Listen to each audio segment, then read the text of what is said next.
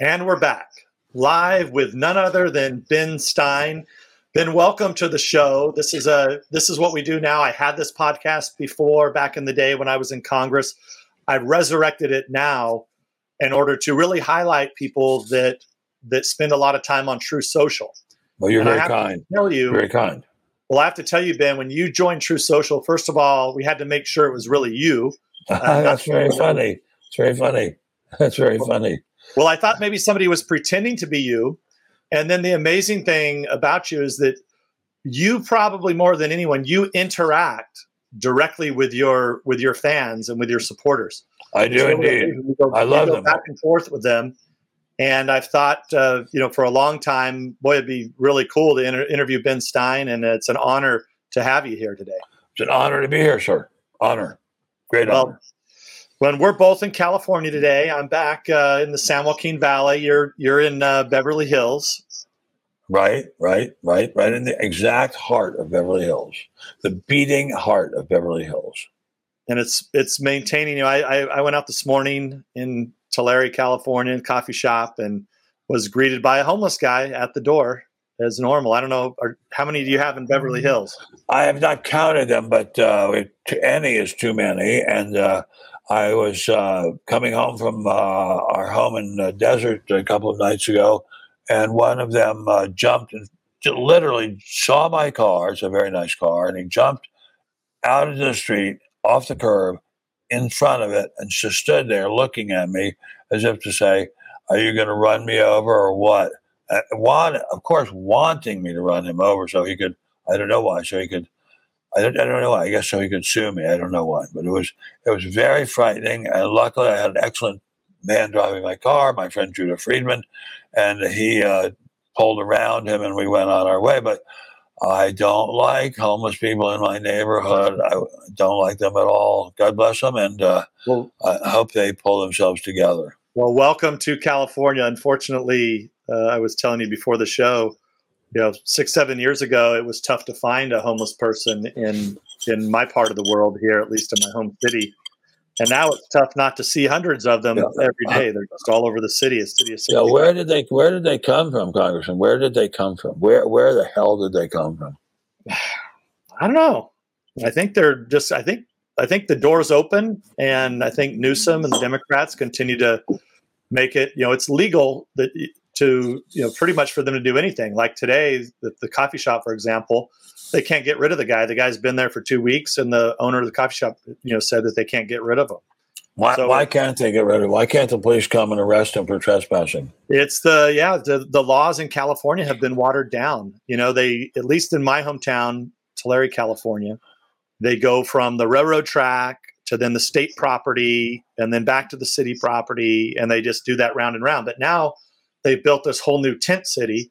They're giving them, there's porta potties, there's Wi-Fi. I mean, it looks quite nice, actually. But I don't think I'd want to live there. But it's something's wrong. I mean, they say it all started with Nelson Rockefeller giving up the state mental hospitals and just saying to people, "Well, from now on, we'll give you Valium, we'll give you some tranquilizer, and and you'll be fine." But that didn't work at all. That's a complete myth that you don't need to hospitalize these people, or I might add, or put them in prison. I mean, an awful lot of them have committed crimes. And the ones that are out there on the street, they're not there because they choose to live the outdoor life in beautiful California. They're there because they're mentally ill. And to me, it's amazing in a country as rich as America, and we are a very, very, very rich country, cannot find a place to put these horrible but yet poor and heart-rendering souls. My wife says heart-rendering instead of heart-rending. And it's just as my wife would say, heart-rendering. Yeah. No, it is. And it's getting worse. I think we're welcoming. It's getting way worse. Yeah. And I think California is welcoming them all in. I go to Truth Social headquarters is in Sarasota. Oh, I love Sarasota. I love Sarasota. Beautiful community, and I'll tell you, I mean, there's some homeless there, but they're hard to find. Not like what you have here. Well, it's interesting. My wifey and I have couple of houses down in the desert, and they're in gated communities. And boy, it's nice living in a gated community. And people will say, "Oh, you snobby son of a bitch! You talk about being in a gated community." I want to be safe. I want my wife to be safe. Sometimes my son and my granddaughter visit. I want them to be safe. It's just safety, safety, safety. And by the way, if I were the head of the Republican Party, and I assure you I'm not, I would make safety a very, very major part of our platform. Safety. It's insane that people should feel unsafe in their own country. Well, Ben, I want to get started. Thank you for being here. And we have a few clips. And I want, first of all, Ben, you played in one of the most famous movies, I think, of all time, Ferris Bueller's Day Off, and one of the most amazing characters. I was very lucky. It was a very lucky break for me.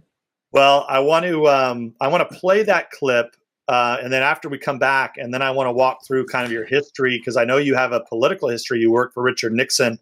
Oh, and I was a speechwriter before that. I was a speechwriter for a U.S. senator from my home state of Maryland when I was still a teenager. Well, let's play clip one, and then we'll come back and we'll get into that. I want everybody to see one of the famous scenes from Ferris Bueller's Day Off. Here it goes. God bless you. Bueller.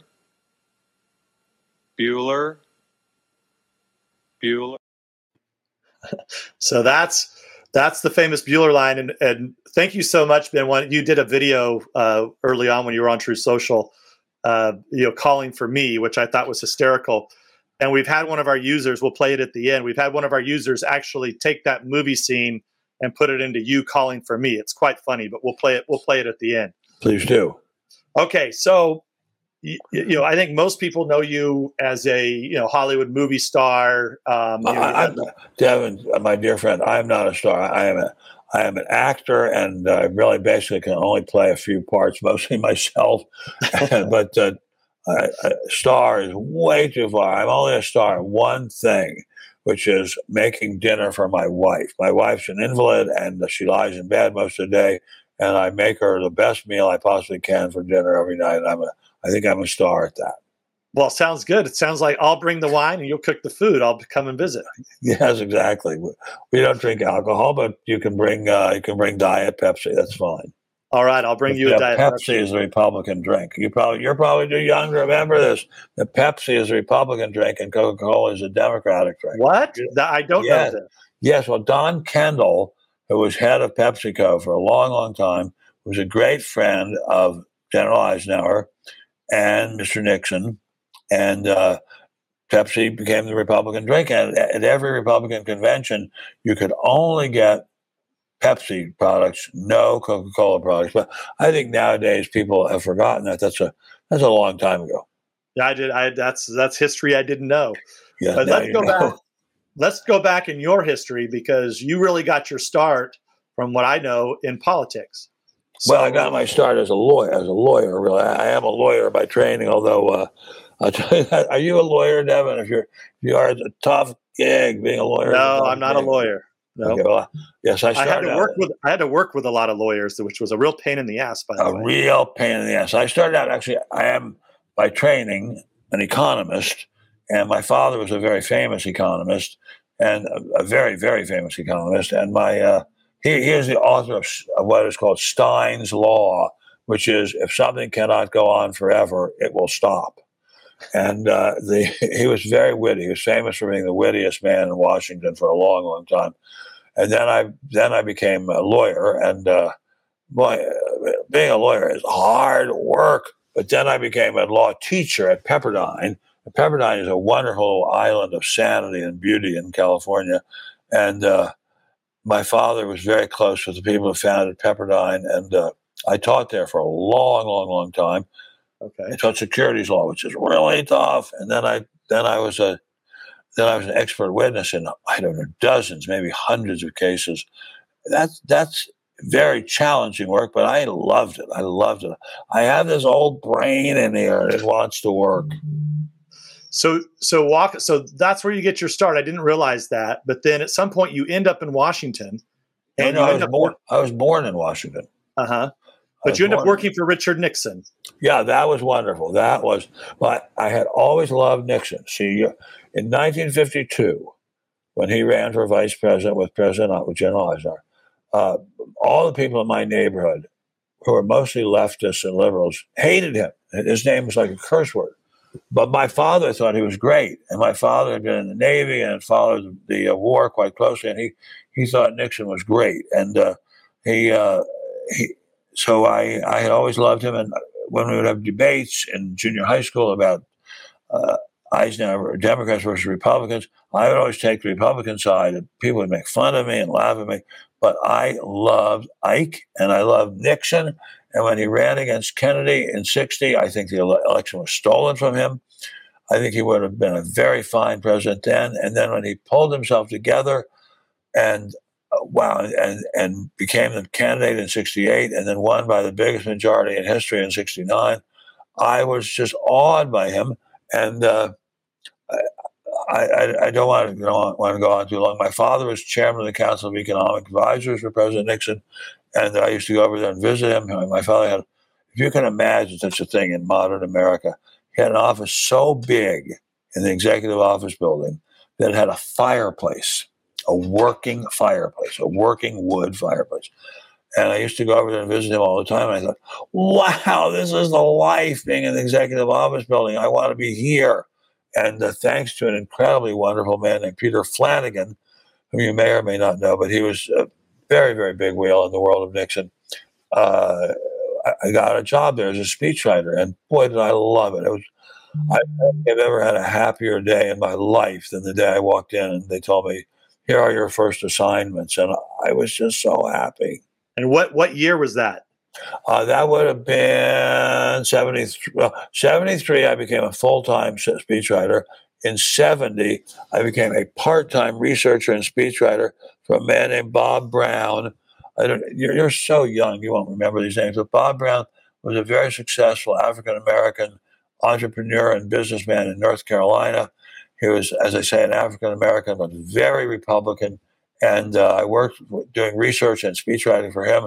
And that was only part-time. And then I was bumped up to be a full-time speechwriter for President Nixon. And boy, did I love that job.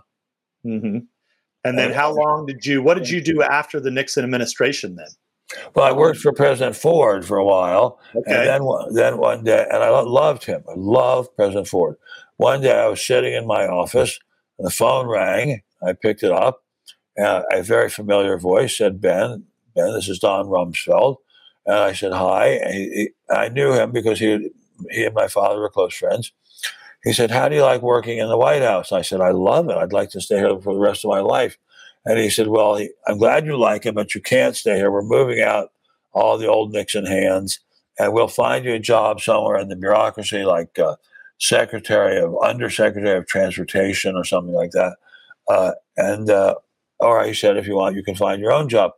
Well, life being the way it is in the capital city, my mother, God rest her soul, was very well connected, and she was calling her friends.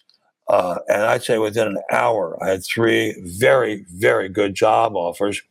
And then I called Bob Bartley, whom you may or may not know. He was editor of the Wall Street Journal editorial page, and a very wonderful guy. And I had been writing freelance pieces for them for years. And he said, would you be willing to move to New York and write for us full time? And I did. And I became a full-time columnist, editorial writer, and general editor under Bob Bartley, who I think was probably the best editor of an editorial page there's ever been in America. So I want to get into just some recent events here, because of your economic background and your background in economics and long time in politics, and just the basics, because my daughter told me the other day she wants to go into economics. We'll see if that's a great field. How old is this young woman? She's a freshman in high school. If my son asked me, I would say being an economist is one of the best jobs in the world. I strongly, strongly, strongly recommend it. It's a great job.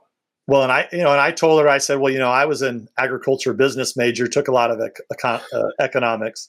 Of course, she didn't think that was very impressive, but Well, she's your child. What do you think? but I did my best to kind of explain there's, economics is a big field. I mean, from macroeconomics to microeconomics.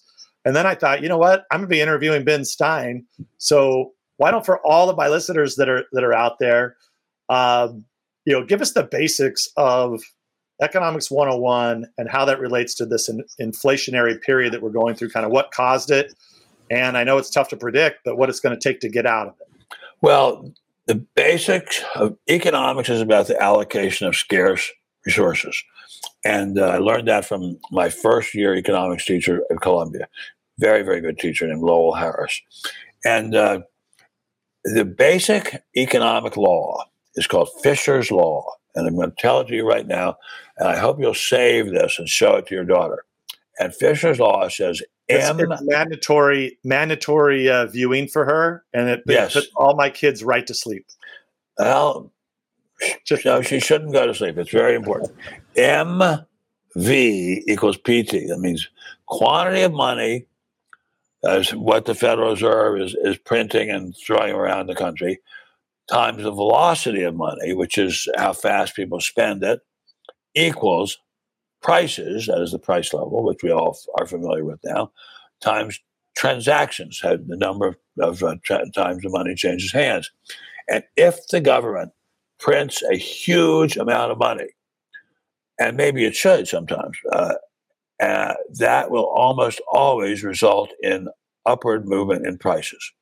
And I think that President Trump handled it very, very well when the pandemic started and we started moving towards what could have been, people were saying was going to be another Great Depression. He greatly revved up the money supply, and he did that. That was right. He did exactly the right thing.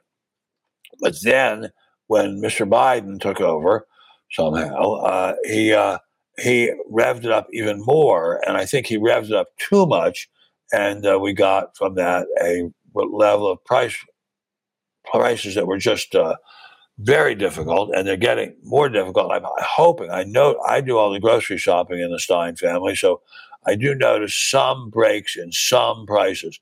But if you rev up the money supply enough, you will get inflation. And I think the Biden administration has done that too much, and we do have a level of inflation which is basically a tax on everyone. It's just too much. I mean, I think we're past the worst of the economic effects of the pandemic, and we can start pulling back on creating so much money. And I think, as I say, when you go shopping, I don't know, Devin, whether you do your shopping in your family or who does it in your family, but we both do. I actually kind of enjoy. I love shopping. I love it, except when I come to the cashier. Anyway, it's a very, very, very expensive world we live in nowadays, and it stuns me. Really stuns me how much things cost.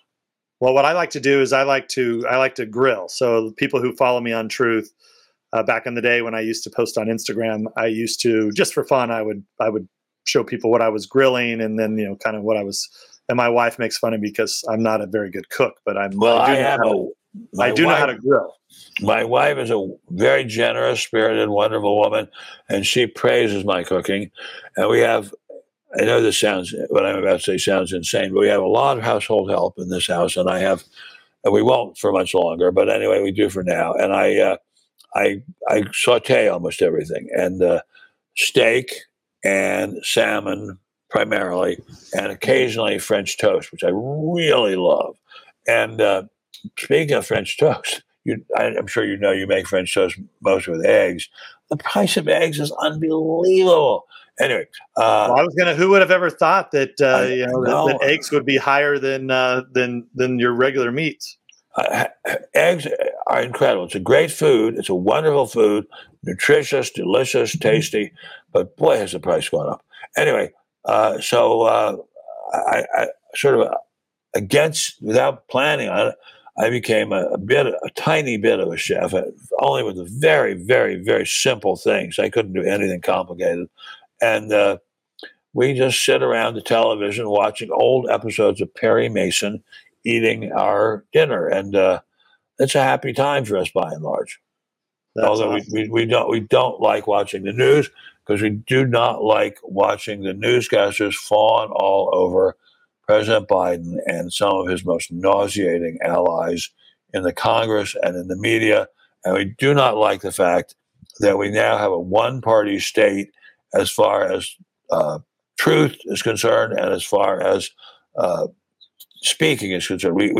This is a loss so devastating that it's almost impossible. It is impossible to quantify, but the media has become a part of the government. A friend of mine, a very smart friend of mine, says it's the fourth branch of the Third Reich. And it's a really scary thing to see the news. I don't watch television generally except all reruns of Perry Mason. But wow, it's just astonishing how we've become a one-party state. And then recently, they've corrupted. We've talked about this a lot on my podcast, and people who watch my interviews know this. But the corruption now at the Department of Justice is just staggering. Oh, it's unbelievable! It's unbelievable. Wait a second. Well, go tell them to stop hammering whatever the hell they're doing outside. We're getting a new refrigerator, and you would think they were installing an intercontinental ballistic missile. I mean, it's so complicated. Anyway, we can stop if we want. We can move the camera. We can go out there and help them install that refrigerator live. That'd be new for my podcast. The refrigerator is a super bargain, but it looks like they're going to have to disassemble the whole house to put it in.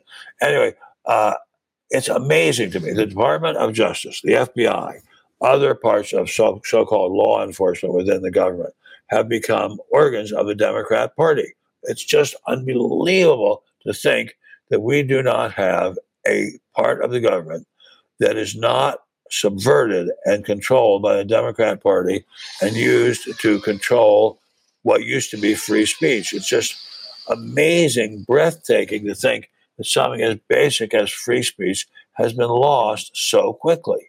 And then you look at and I don't know if you've seen this just in the last few days, DirecTV has now canceled Newsmax.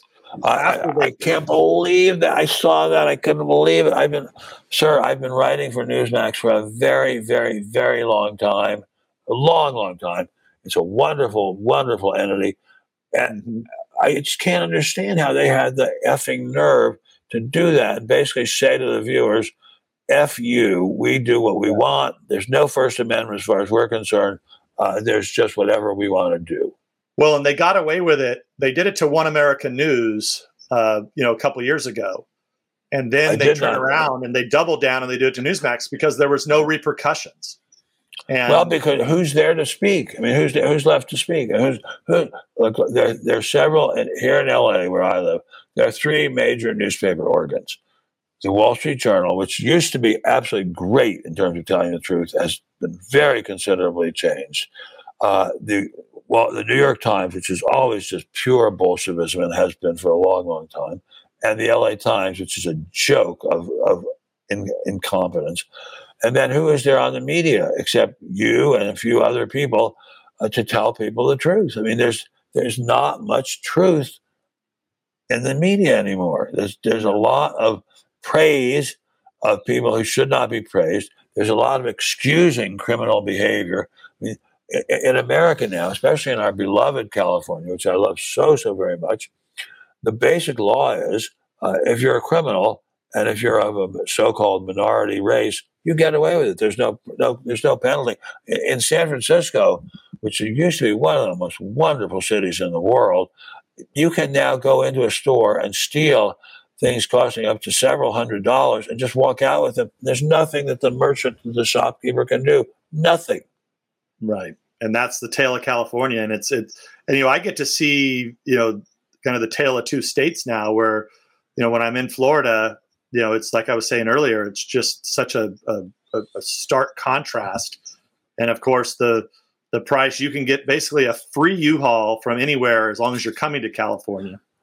But you have to pay a fortune to get a U-Haul out of California. And I think that, back to your economics, that's kind of economics 101, right? And yet, yes, you're completely right, Devin. But the real amazing thing is that nevertheless, prices here for real estate just keep going up. and which is fine with me because I own a fair amount of real estate. But I'm just heartbroken the way this city, especially, has deteriorated. I moved here on June 30, 1976, and I can vividly remember going to shop in the middle of Hollywood at grocery stores, and I felt perfectly safe. I didn't feel the slightest bit of apprehension. I wouldn't go there now unless I had a loaded gun on the seat next to me. Yeah. Well, that's heart-rending. So I want to have there's a couple other topics that I want to get through here. And the next one. My time is your time, sir. Well, the one that I wanted to get to, because I don't want to forget, is so you moved to Los Angeles or LA area in 76. Right. Walk us through your acting career and kind of walk us through how did you ultimately get into the movie Ferris Bueller's Day Off?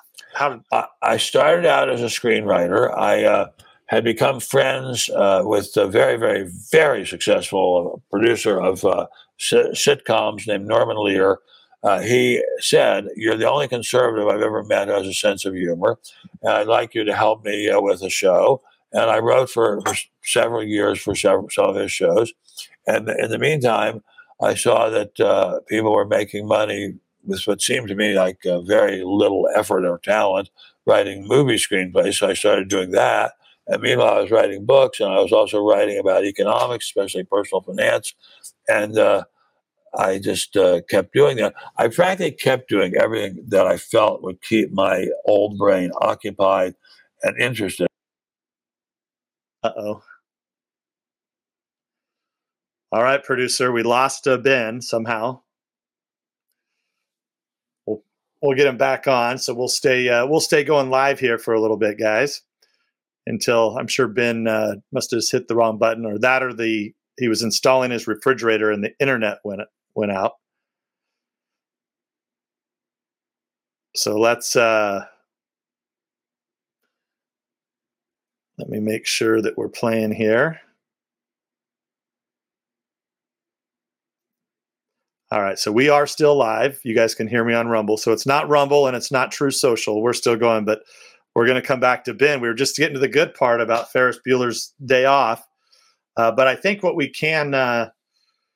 can do is I can talk a little bit about the first time that I met Ben Stein, and or at least that I remember, he was flying. We actually met in the airport. We lost the picture. Sir, we lost him. We lost the picture. Now we're back. Anyway, he's back. So I was writing. I'm telling the story now about how I met you in the airport and how friendly you were, and then how you were willing to come back. And then in Washington, I think you were writing for the American Spectator, but you would come and brief members of Congress. So I was kind of walking people through kind of how I first met you. Well, you're very kind. You were kind enough to ask me how I started as an actor, although I'm not really a very good actor. I was writing screenplays, and I was talking to a fellow who's a high executive at Universal, and out in the hall was the most successful producer of youth comedies there's ever been, John Hughes. And he heard my voice, and he said, "God, you have a funny voice." And he asked me to be in a movie, and the movie was Ferris Bueller's Day Off. And the scene I did, all ad-libbed, not one word scripted, what turned out to be one of the most famous scenes in movie history. And after that, I worked quite steadily for certainly 25 years, and did many, many, many shows. I had my own quiz show. We made almost 1,000 episodes of it. Yep. We won 3 Emmys. That was win Ben Stein's money. Yeah. And how they knew that I had any money is still a mystery to me. But anyway, it was really my money. If I lost, they really did deduct it from my pay. And I really didn't know the answers to the questions they asked. But I have a super good memory, and pretty good anyway. So so I did that, and I love acting. Bob Dylan, the great Bob Dylan, was asked what his favorite thing in all of life was, and he said, appearing before an audience. And that's how I feel too. Appearing before an audience is the sort of high point of human life, and I still feel that way. I don't do much of it anymore. I've been sort of blacklisted for being a conservative in Hollywood. I mean, I have lost gigs, I've lost commercials, I've lost lots of things. Luckily, by the grace of God, I had some savings and some of it worked well. But Hollywood is very much run a blacklist system. And if you are not part of the in crowd politically, you're going to pay for it. Yeah. Well, look, that just recently that happened. A good young actor. She was I think an MMA fighter, and Gina Carano, and she was in the last, I think the only the part of Star Wars that Disney Plus hasn't screwed up, and that was the Mandalorian miniseries. And they booted her off. They booted her out because she supported. I'm not even sure she actually said she supported Trump. I think she. It doesn't. All you have to do is not be wholeheartedly a Democrat and a left-wing, so-called progressive Democrat at that. All you have to do is be that. You have to be really enthusiastic about the left wing of the Democrat Party, or else you're in deep doo-doo. And I mean deep, deep doo-doo. I can only say I'm unbelievably grateful and lucky that I saved, when I was making money, I saved some of it. And my parents were kind enough to save some and give it to my sister and me. And otherwise, I would really be living a desperate life. Yeah.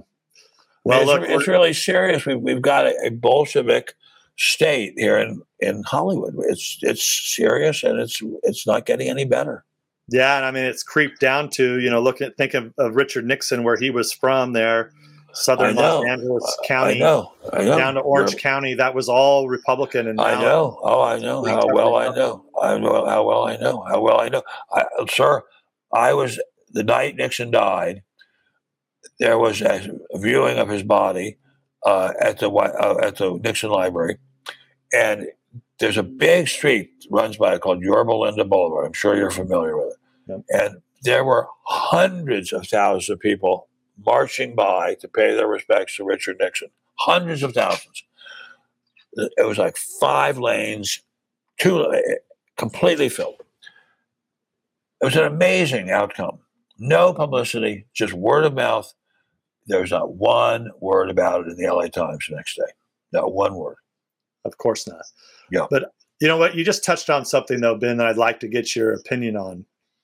And that is that, Nixon has been just, for the history books, Nixon will always be seen as that guy that was almost impeached, forced to resign.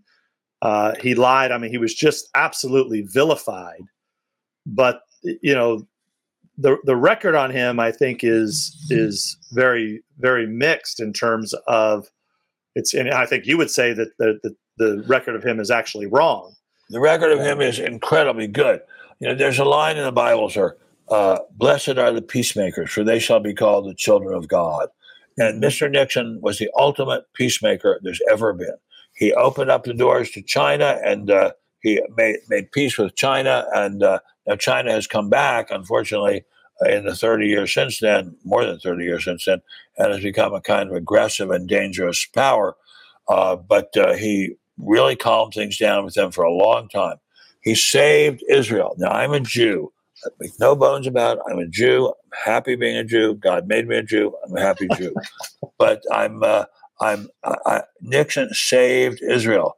In the 73 Yom Kippur War, the Russians threatened to use nuclear weapons against Israel, and to start off by dropping Russian paratroopers to block the Israeli army, as the Israelis were kicking the crap out of the Egyptian army, as they usually do.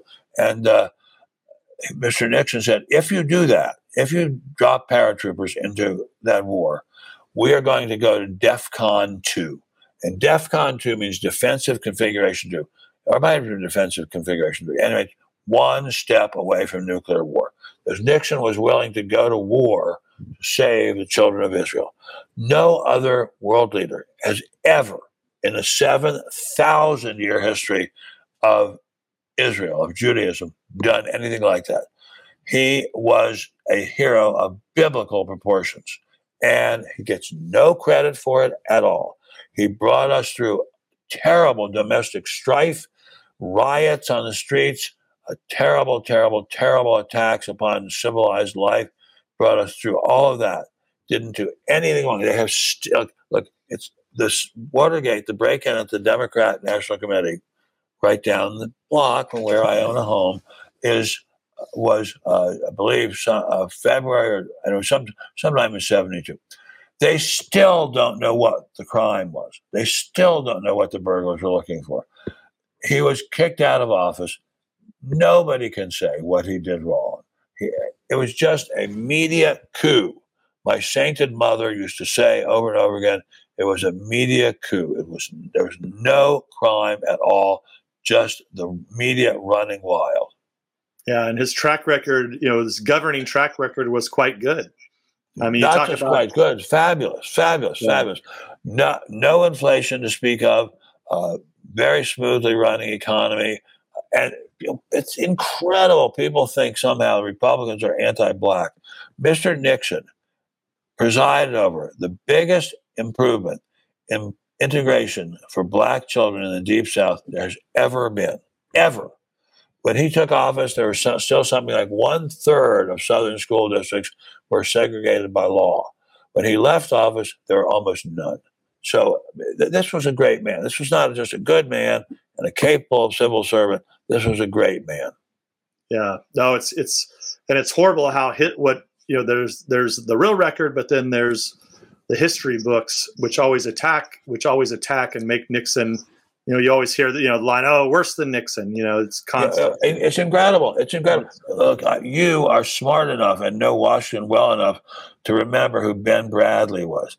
Well, if you don't, I'll remind you. You're young. I'll remind you. Ben Bradley was the editor of the Washington Post. He was the one who presided over their Pulitzer Prize-winning coverage of Watergate, a lot of which was done by my childhood next-door neighbor, Carl Bernstein, and an amusing guy, but not necessarily the best at truth-telling. And Mr. Nixon, he just did nothing. And Ben Bradley, towards the end of Ben Bradley's life, said, I really could not swear that what we wrote about Nixon was true. And I really question whether all those secret meetings between my reporters and secret administration sources really happened. I really question whether it happened at all. And nobody even remembers that. Their own editor just disowned them. Well, having gone through essentially the Russia hoax, which was in fact an attempted coup against Trump, that ultimately I think was successful because you had, even though they weren't successful with Mueller and all that bullshit, they were successful when you looked at the polling after the 2020 election. Over half of the American people believed that Trump and Republicans had done something nefarious with Putin and Russia. So, and they couldn't say what it was. They never said what it was. What was it? What was the Russian collusion? There never was any. Well, there was, but it wasn't with Trump. Yeah, well put. Very good. Very, very good. Well done, Congressman. Well done. It was with them. It was with them. Yeah. No, so the media is way too powerful in this country, way too monolithic, and it's a scary situation that we're in terms of losing our freedom of speech. I mean, we see it all the time. Well, and they're being controlled by the left. They're just the what did you call it? The fourth branch of the Third Reich, which is a very smart, clever young woman who works for me gave it that name. Yeah, I think that's accurate. So I have a kind of a fun story for you here, please. And it kind of gets to the Nixon point. I want to tee up. I want to get the producer ready to tee up clip 2. So this is Tucker Carlson talking about recently they had the release of the CIA Kennedy tapes documents, and Tucker Carlson speculating, but it involves Richard Nixon. So I thought, what a better thing to do than to. And I don't know if you've seen the clip yet, but we'll play it here, and then I'll get you to comment because I think it's kind of fun. I'd very much like to see it. Thank you. Please. Play clip 2. We spoke to someone who had access to these still hidden CIA documents, a person who was deeply familiar with what they contain. We asked this person directly, did the CIA have a hand in the murder of John F. Kennedy, an American president? And here's the reply we received verbatim. Quote, the answer is yes. I believe they were involved. It's a whole different country from what we thought it was. It's all fake. I don't know. I don't know what that means, but I do think that the Russians and the Cubans were behind the murder of JFK. And yeah, I never bought any of that stuff about the mafia being involved, or the Castro, a horrible, horrible, horrible human being, was determined to get back at Kennedy for humiliating him over the Bay of Pigs and everything else. And Khrushchev was a wild, reckless gambler, and I think the record is quite clear. He and his men trained Lee Harvey Oswald to be a super good shooter. He was already a very good marksman when he was in the Marines, and they trained him. Then he went off to Cuba for more training, and it was just astonishing that nobody followed this up. There's a guy named Edward J. Epstein who wrote a book about the very absolutely unequivocal cover-up of the Russian-Cuban involvement in the assassination of Kennedy.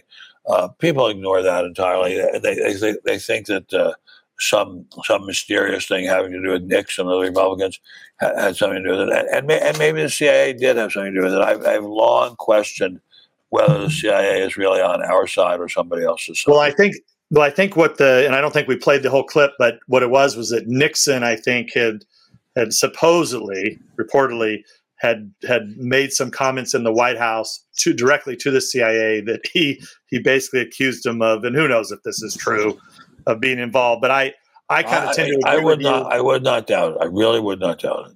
Yeah, but I tend to agree with you. I think it's probably somewhere in the middle that you had, definitely you could see why Castro would be involved. The Russians, I think you put it right that they were big gamblers at that time. And they're look, big gamblers now. They're big gamblers now. I mean, why did they didn't have to invade Ukraine? What did they do that for? They've been humiliated, and they've been shown to be the barbarians and the mass murderers and mass rapists that they are. They didn't need to do it. They have plenty of oil. They have plenty of money. They have plenty of wheat. What did they need to do it for?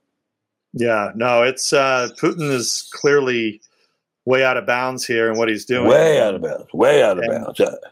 Way out of bounds. And the problem, that they're in now, and I think that President Trump has been talking about this recently, that this administration, it's like the Biden administration, like they're hell bent. A year ago they say no tanks. Now all of a sudden there's tanks.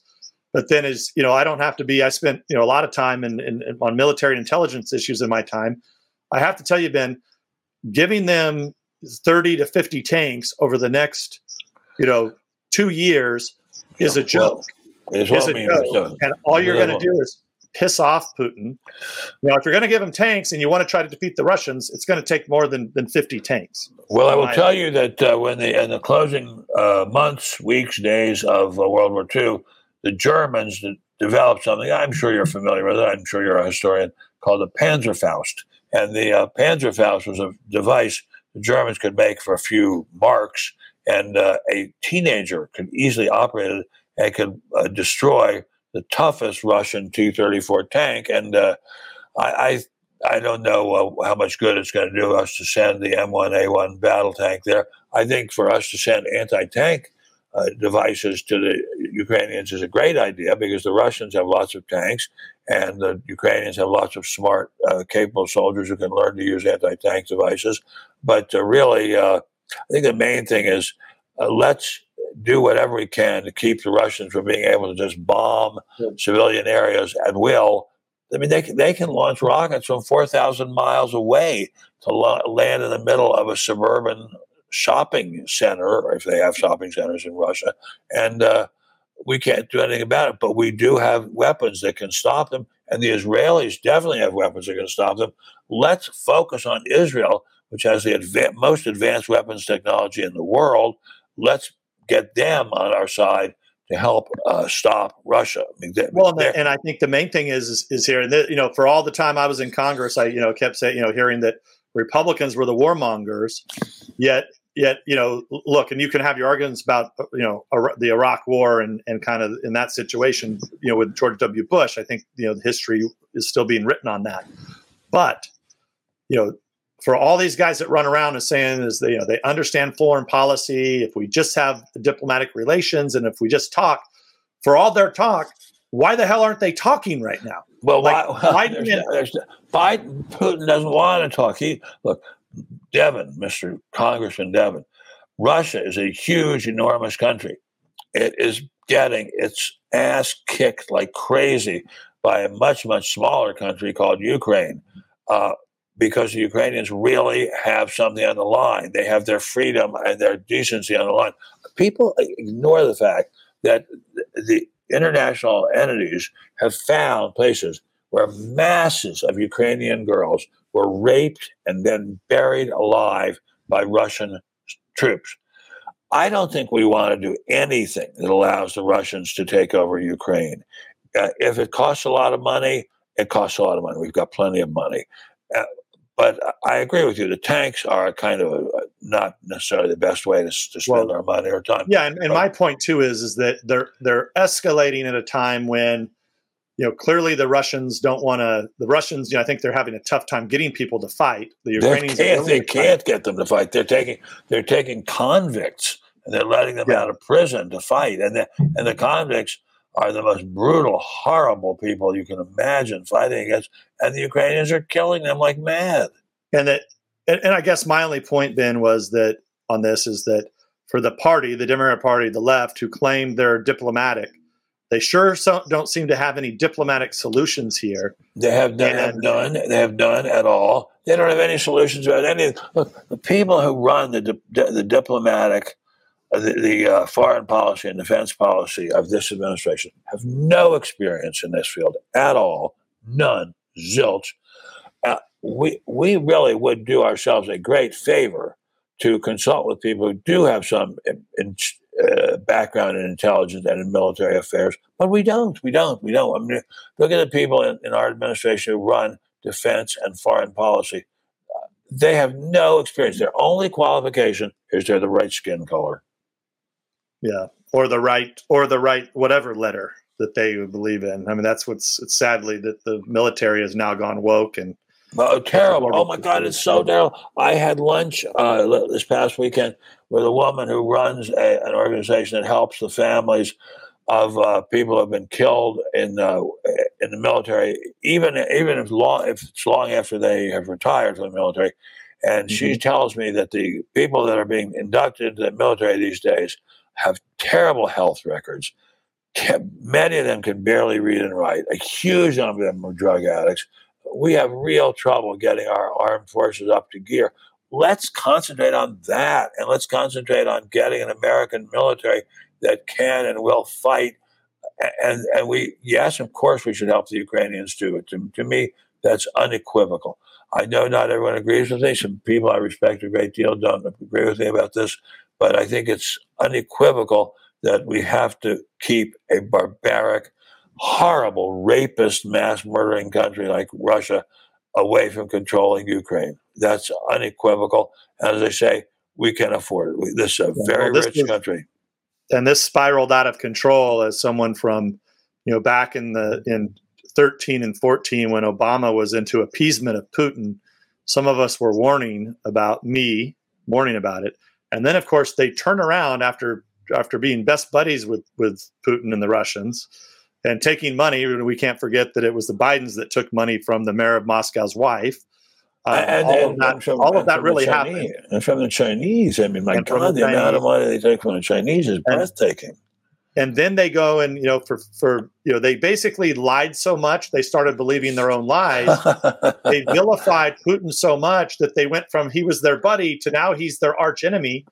And, Trump loses. And then, of course, Putin's starting to lose his mind. And then Putin does crazy stuff and gambles. And I mean, all of this rhetoric, I would tell you, if it wasn't for the fake Russia stuff that happened, I doubt we'd be in this situation today. I'm not sure whether we would be or we wouldn't be. But one thing I want to say to you, my fellow Republican, and I've been a Republican since long before you were born, is that I don't want to see any more stories about Russia moving in, taking whole villages, suburbs, raping all the women and girls, and then burying them alive. I don't want to see any more stories about that. If we can stop it by sending them weapons, let's do it. If we have to have a great ramping up of our weapons building capacity, let's do that. I don't want to see us countenancing this kind of barbarity. Yeah, none of us do, but it's important that we don't forget what's happened in just the recent past. Is my only point, that a military that's focused on the wrong things. It's not focused on deterrence. Yes, of course, a military that's focused on making sure that they have the right gender and that they're not discriminating against lesbians.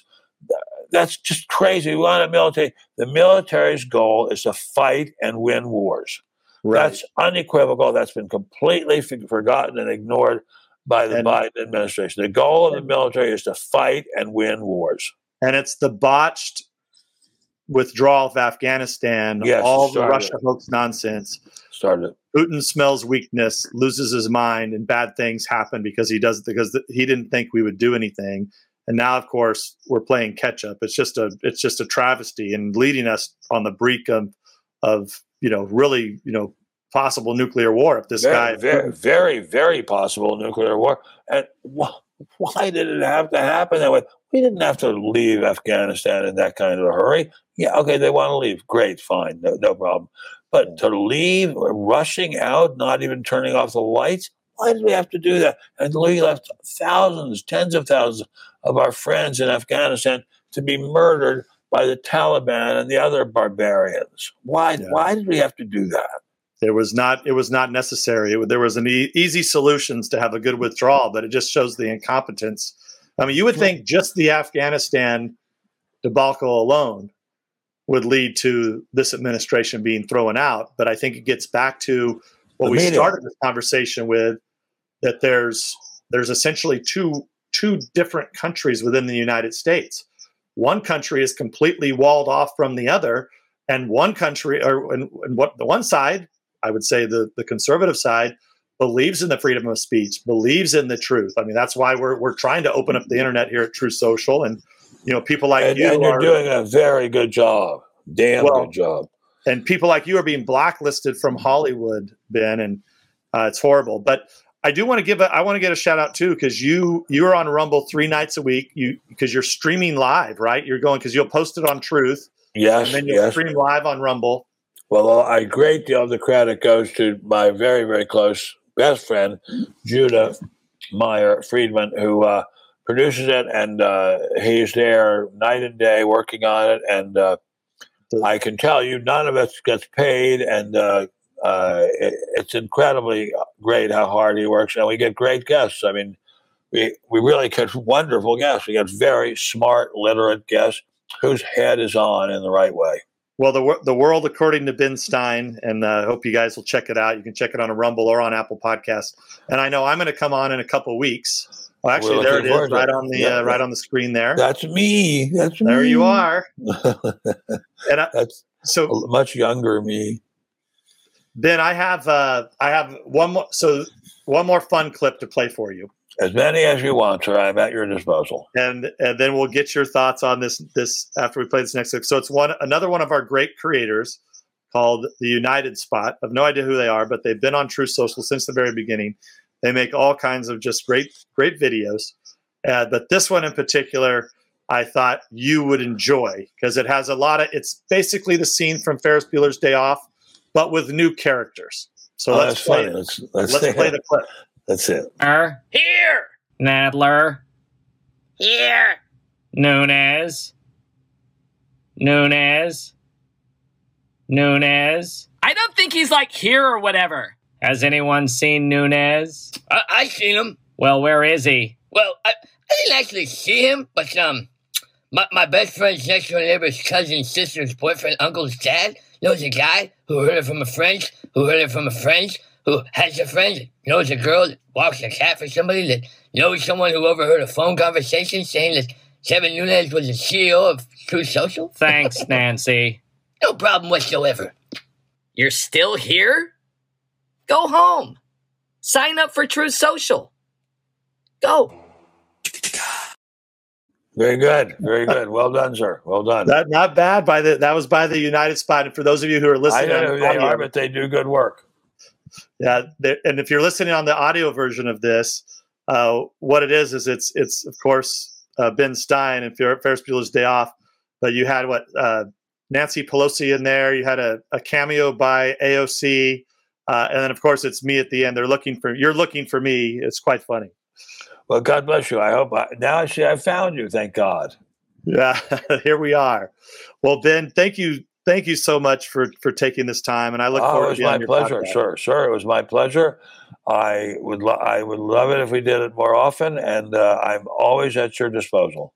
Well, you're very kind. I look forward to joining you live here in the next few weeks. And if you find yourself down here in Southern California, we have a house in Beverly Hills, a house in Malibu, and I'd be happy to take you to dinner or lunch at either of those locations. Well, as long as I have to dodge the homeless people getting out of my hometown and getting down to yours.